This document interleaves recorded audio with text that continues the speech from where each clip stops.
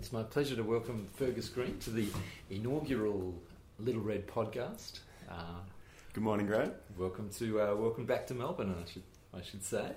Thank you very much. Now, Fergus, my recurring question, I guess, is going to be what made you a China nerd in the first place? What attracted you to China? Yeah, well, I was faced with a choice when I started high school in Year 7. This was many years ago now, between learning Chinese, French or Indonesian.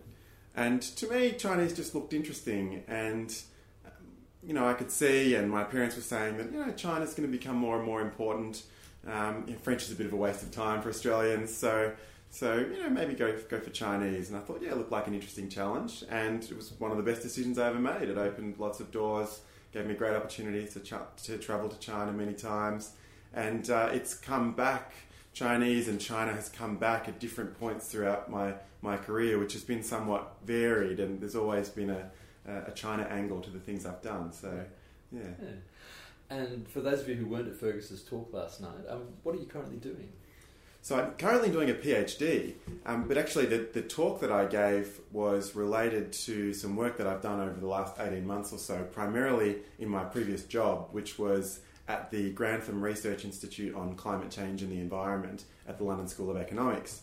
And when I was at the Grantham Institute for almost 2 years, I worked closely with Professor Nicholas Stern, and one of the main areas of work that we focused on in that period was on economic change in China and climate and energy policy in China and how they're affecting China's greenhouse gas emissions. So that body of work during my time at Grantham continued somewhat into my PhD, and we've basically produced a series of papers on those issues. Now, Nicholas Stern's a reasonably famous guy. How did you come to work for Nicholas?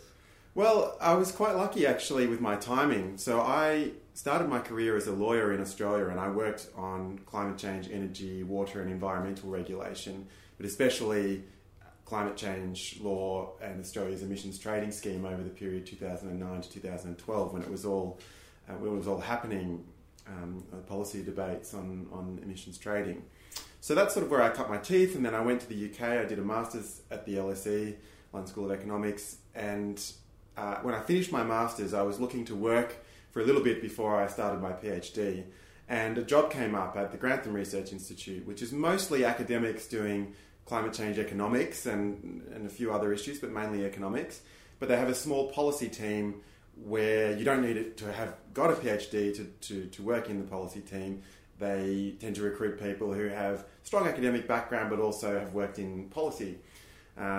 So I applied for a job which was partly working in the policy team and partly as Nick Stern's research advisor. It was sort of a 50-50 split in the role. And that job came up just a couple of months after I finished my master's, and I applied for it and got it. So started a couple of months later. Well done. That's, it was can't have been easy. It was a great, amazing opportunity, and to work closely with him, and in such an interesting period for international climate policy and domestic policy in places like China. So very lucky. Yeah. So I was lucky enough to be at the talk last night. Could you share sort of the take-home points from your paper with Professor Stern with the listeners? Sure. So the research we did, which is contained in the paper, focused on really three areas. One, we looked at how wider changes in China's economy have been affecting energy demand growth in China. That's obviously a major driver of emissions. We also looked, secondly, at changes in government policy and how they're affecting the energy supply mix, which is what we tend to focus on when we think of climate policy. And then thirdly, we looked at the implications of the changes both on energy demand and energy supply. So what's actually happened to coal consumption and energy consumption more broadly over the last few years, and looking forward as to where we think the energy sector might evolve, and the implications for China's emissions and its efforts on climate change more broadly. Okay. So I think a lot of the people in the audience last night, if you've been working on China's economy for a while, you're used to the numbers forever tracking upwards. Yes. Including things like greenhouse emissions. And I think one of the surprising things from your talk last night is that China's greenhouse emissions and China's coal consumption both fell in 2015. That's right. That's exactly right. And I think this is a turnaround that's starting to become more well known, but takes a lot of people by surprise, given that we're used to for many years, probably more than a decade now, hearing stories of the relentless rise in China's coal consumption and greenhouse gas emissions. And what our paper and our broader body of work has been really trying to do is expose how much this has changed in a very short period, just a few years. If you look back at the period 2000 to roughly 2012-13, China's emissions and coal consumption grew very, very strongly, and a lot of the projections that were made about China's future emissions really extrapolated forward from that and expected continued high projections of continued emissions growth long into the future. And so this turnaround has actually taken a lot of people by surprise.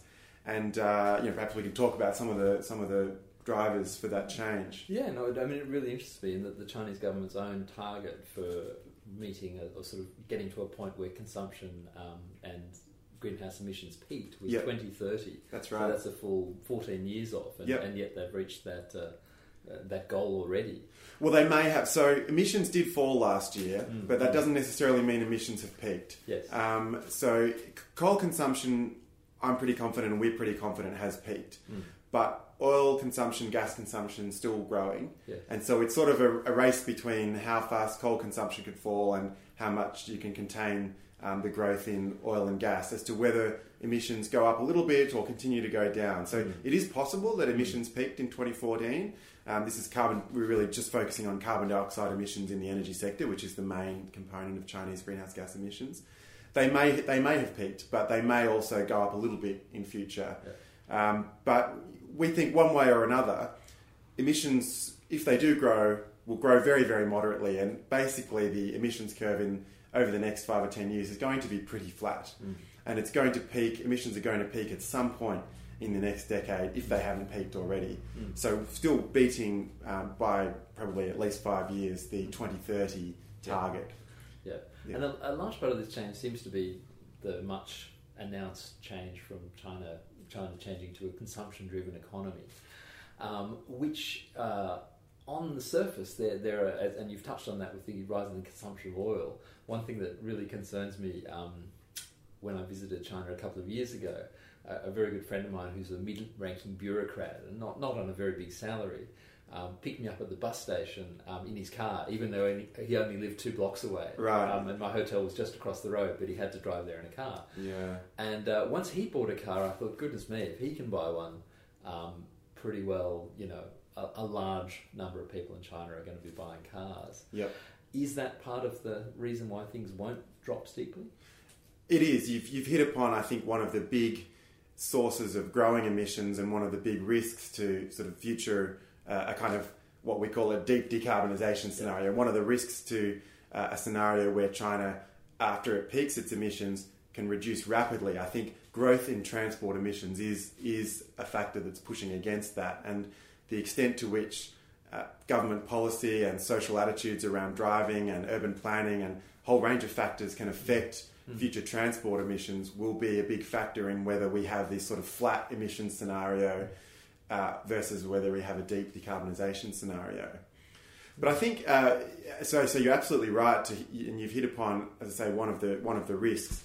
But one of the biggest things that's pushing emissions down is the demand from energy-intensive industries, which have been a major source of energy demand growth in China, and most of that demand has been supplied by coal-fired power historically. So the big source of the huge boom in greenhouse gas emissions in China between 2000 and 2013 was the extraordinary expansion of heavy industries, things like steel, cement and aluminium.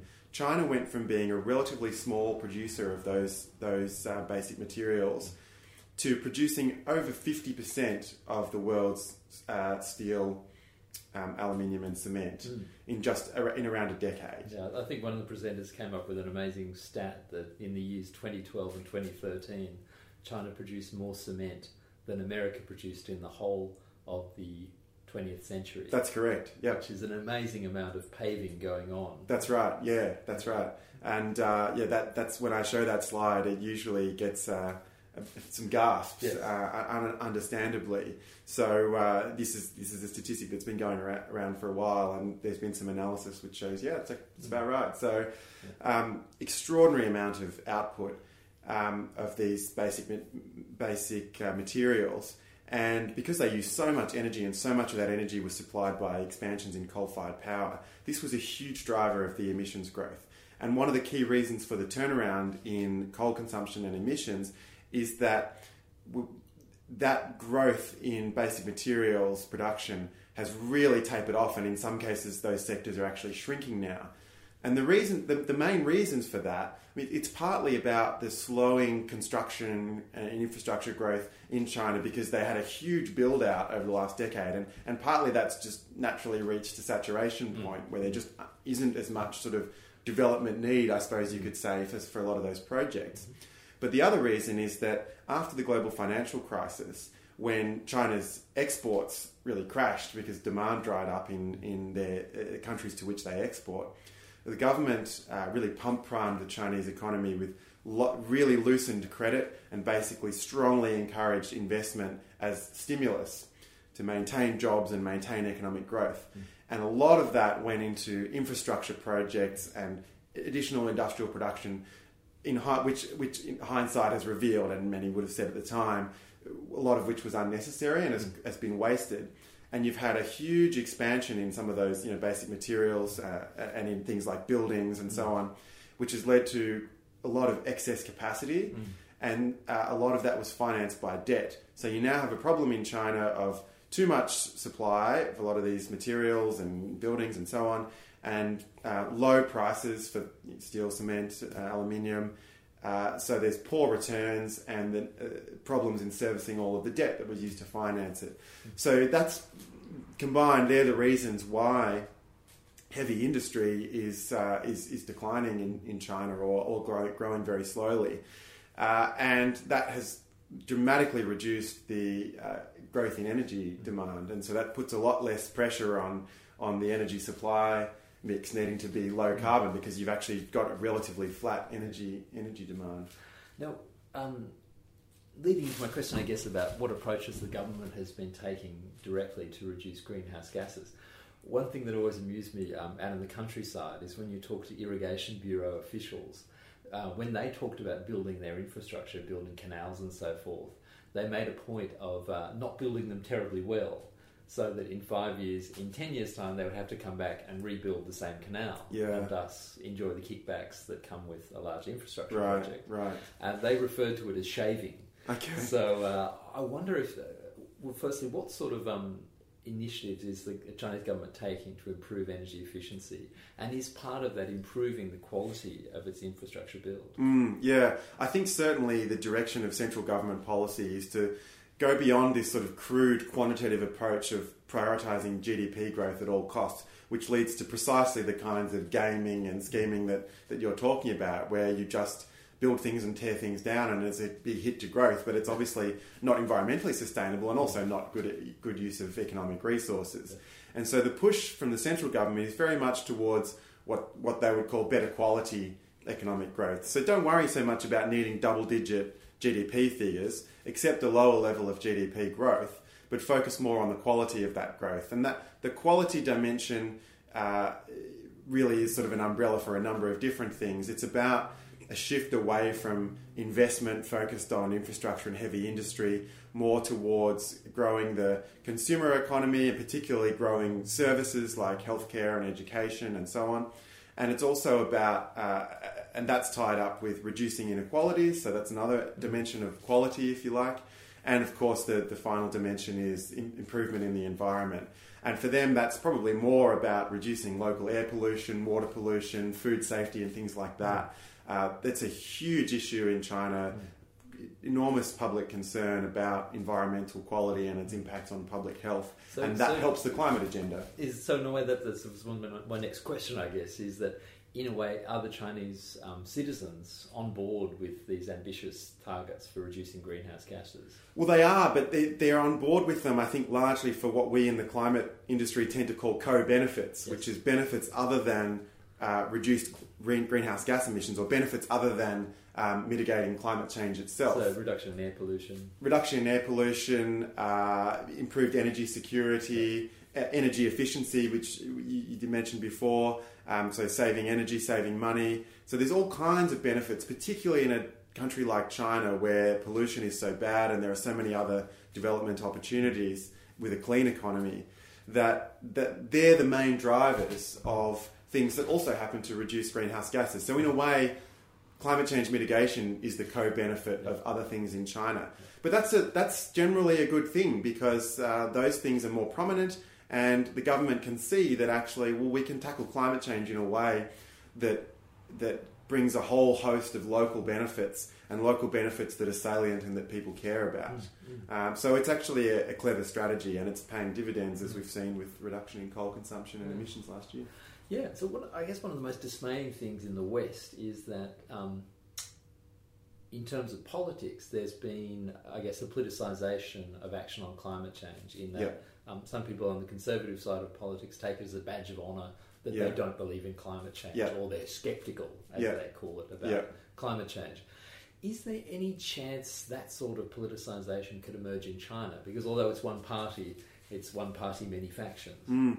I don't see much chance of that happening, to be honest. And it's partly because of the one-party state and the fact that official policy is to accept the science of climate change. And China actually has very good climate change scientists who input into IPCC, the International Climate Process, Climate Science Process, and that have a route into the central government in terms of advising them on climate change impacts in China, which are already occurring and will be extremely severe if the world fails to mitigate. So they have a pretty strong climate science base, and my understanding of public opinion in China is that there's a lot of people who don't even know about climate change, but there is quite high acceptance of climate change, certainly in the eastern cities, I think.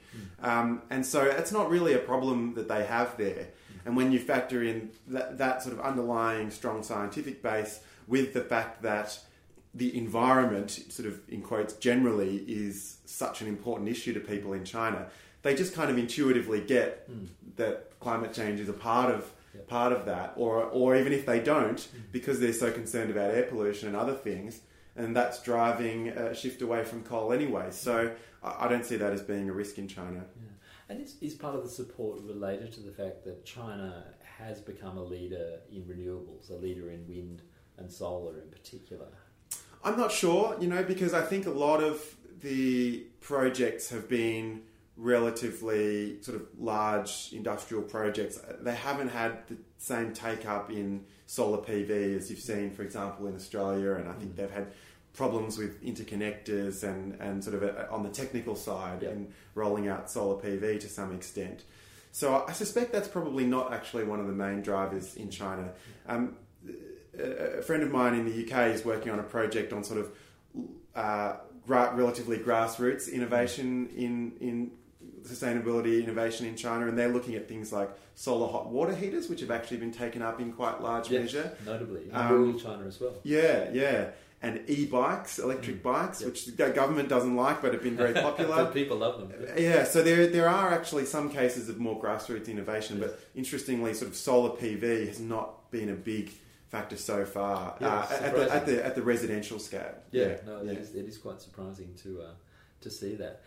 And I guess we hear that China is trialling a carbon trading scheme, but I wonder if you could tell us a bit more about what sort of carbon trading scheme it is. I mean, is it sort of a welfarist system? Is it sort of based on market mechanisms, or is it more, I guess, illiberal in its approach? How would you characterise it? Yeah, it's an interesting question. So, a bit of context. So, China's had 7 pilot emissions trading schemes operating in various cities and provinces since, I think, 2013. And these have been very much policy experiments. They deliberately picked cities and provinces with quite different economic characteristics. The rules for all of those schemes were deliberately different, so they were trialling different things. They're ongoing, and the government has committed to establishing a national scheme by 2017.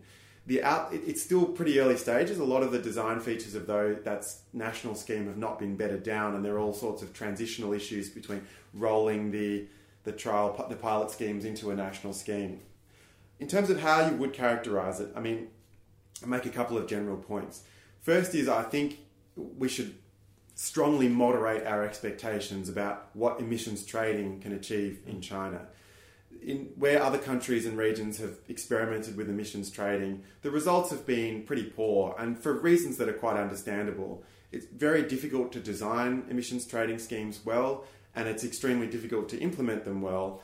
And those problems are going to be multiplied by orders of magnitude in China. A lot of the academic studies that have been done sort of looking at sort of ex-ante analyses, looking forward at what the barriers might be, a lot of the initial assessments of the pilot schemes and some expert survey evidence have revealed a lot of challenges, political, institutional, technical, in China about designing and implementing emissions trading schemes and the national one. So I think that they won't be able to do a huge amount in terms of reducing emissions because of these various barriers. What it may do is support the wider efforts to reduce emissions for a few reasons. So sort of indirectly, for example, it might help improve facility level, so like factory level emissions monitoring and reporting, because you need those systems in place for emissions trading to work well. And so you might have this sort of improvement in capacity to measure, and similarly, as you said, improvements in awareness about opportunities to cut emissions. And you might find that I think the scheme in China is going to be oriented towards reducing emissions from the most inefficient industries towards industry benchmarks. So it might help with things like energy efficiency in industry in a more substantive sense. But I think it's going to be a fairly marginal tool. And I think we shouldn't have too high expectations about what could be achieved with this very complex, market-oriented governance scheme, which even advanced, regulatory, liberal democracies have struggled with. Yes. Yeah. Which kind of leads on to my next question now, and it's something that came up in a few of the talks after yours. There was mention that China has a new environmental law which is much more stringent than the previous one. Yep. But that this law won't apply to Chinese companies operating overseas, and that thus there was a danger of carbon leakage. I wonder what your take was on that. Yeah, this is an interesting one, and I think this is an area to watch in the future. I think there is some risk of that, but it shouldn't be overstated. So, of course, China's laws, like in any country, only apply domestically, but the Chinese government and Chinese companies are major financiers of infrastructure development in other countries. It's the very large originator of foreign direct investment, and now you also have these new multilateral institutions that China's heavily involved in. So the Asian Infrastructure Investment Bank, the New Development Bank, which is the BRICS-led bank, and this One Belt, One Road initiative, which is about China financing infrastructure development in its region. And in these cases, there's a lot of finance that's going towards energy and other roads and other infrastructure that is relatively high carbon. So this is one area to watch. But I think one thing that's worth highlighting in terms of where the international community could play a role here is that whilst China's domestic regulations obviously won't apply in these foreign countries, where progress can be made is on climate finance. So you can sort of regulate or apply standards to particularly public financial flows so that, for example, finance that's being allocated towards energy development, there could be restrictions on perhaps financing coal or certain kinds of energy developments, and the financial flows could be even more positively biased towards financing renewable energy and low carbon development more generally. There's a big push for among sort of climate policy people for the Asian Infrastructure Investment Bank to have financing standards that are relatively green, and certainly there have been noises in that direction. So this is a space to watch, but we shouldn't think that the international community is impotent in its ability to affect the direction of financial flows from China, and it's largely through public finance that it can do that. Yeah, interesting. Another thing I remember from your graphs last night is that in your graphs, it wasn't just renewables, it was renewables and nuclear. Yeah. What's the split and how is that changing over time? Is China still going very hard on nuclear? It is, yeah. I mean, China sees both renewable energy, particularly wind and solar, and nuclear power as areas where it can be a major global player. So not only supplying energy, zero carbon energy domestically, but also developing export industries. And it's already a very successful solar exporter and wind equipment exporter.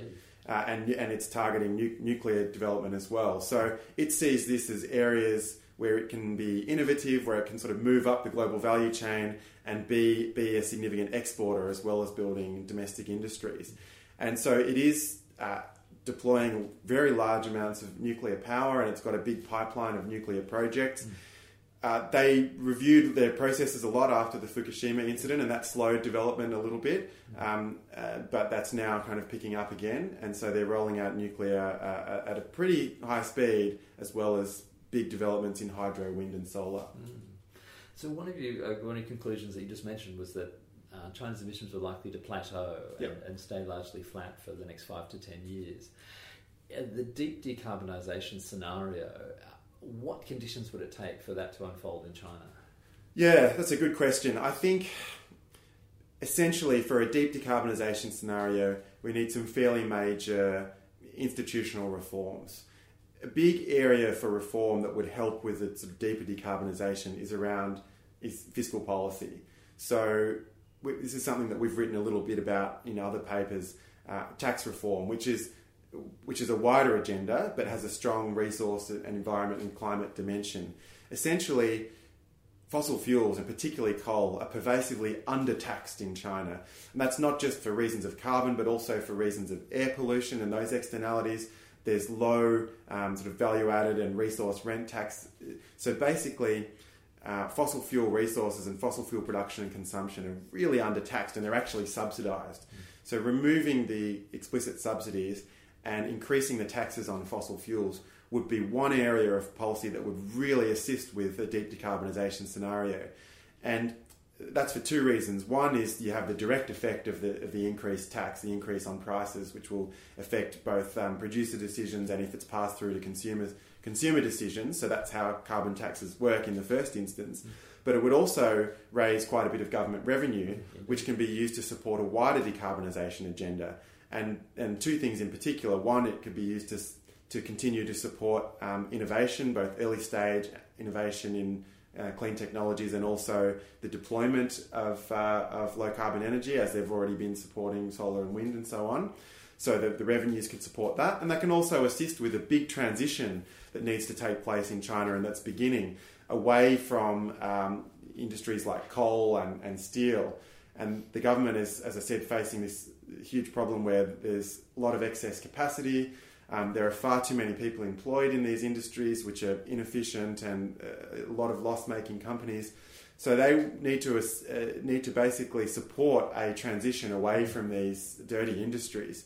And some of the money that can be raised from a carbon tax can be directed towards supporting individuals and companies and communities in that transition. So a carbon tax would be one, or I should say a wider sort of coal tax, not just for carbon, would be a very effective measure. I think something like that would be very important for a deep decarbonisation scenario. But there's other things too, things like stronger stronger energy efficiency standards in areas where we might see some emissions growth, like transport, where we mentioned, and appliances and buildings. Now, China actually does have some fairly strong standards there, but the challenge is often in enforcement. So if the Environment Department can be boosted and enforcement and inspection can be really prioritised, and there are signals that it will be, then we might see stronger enforcement of a lot of those standards. But that would also be absolutely essential for decarbonising in a deep way. And there are some other areas too, but they're some of the key ones. Indeed. And as long as the automobile industry is a pillar industry, as it is currently designated, then that will be I think quite difficult to address. Well, if I can just briefly say on that, I mean, the government is talking a lot, particularly in the context of the 13th Five-Year Plan, about what it calls new energy vehicles, which is sort of a major strategic industry. So the government is trying to push them towards hybrid vehicles and electric vehicles. Okay. It's a very complex area of policy because you essentially need to change the infrastructure as well as changing the manufacturing. You've got to deal with the demand side and the supply side. So it's complex, and it's an area that the government has struggled with in the past, but it's... Not just the Chinese government. Not just the Chinese government, absolutely.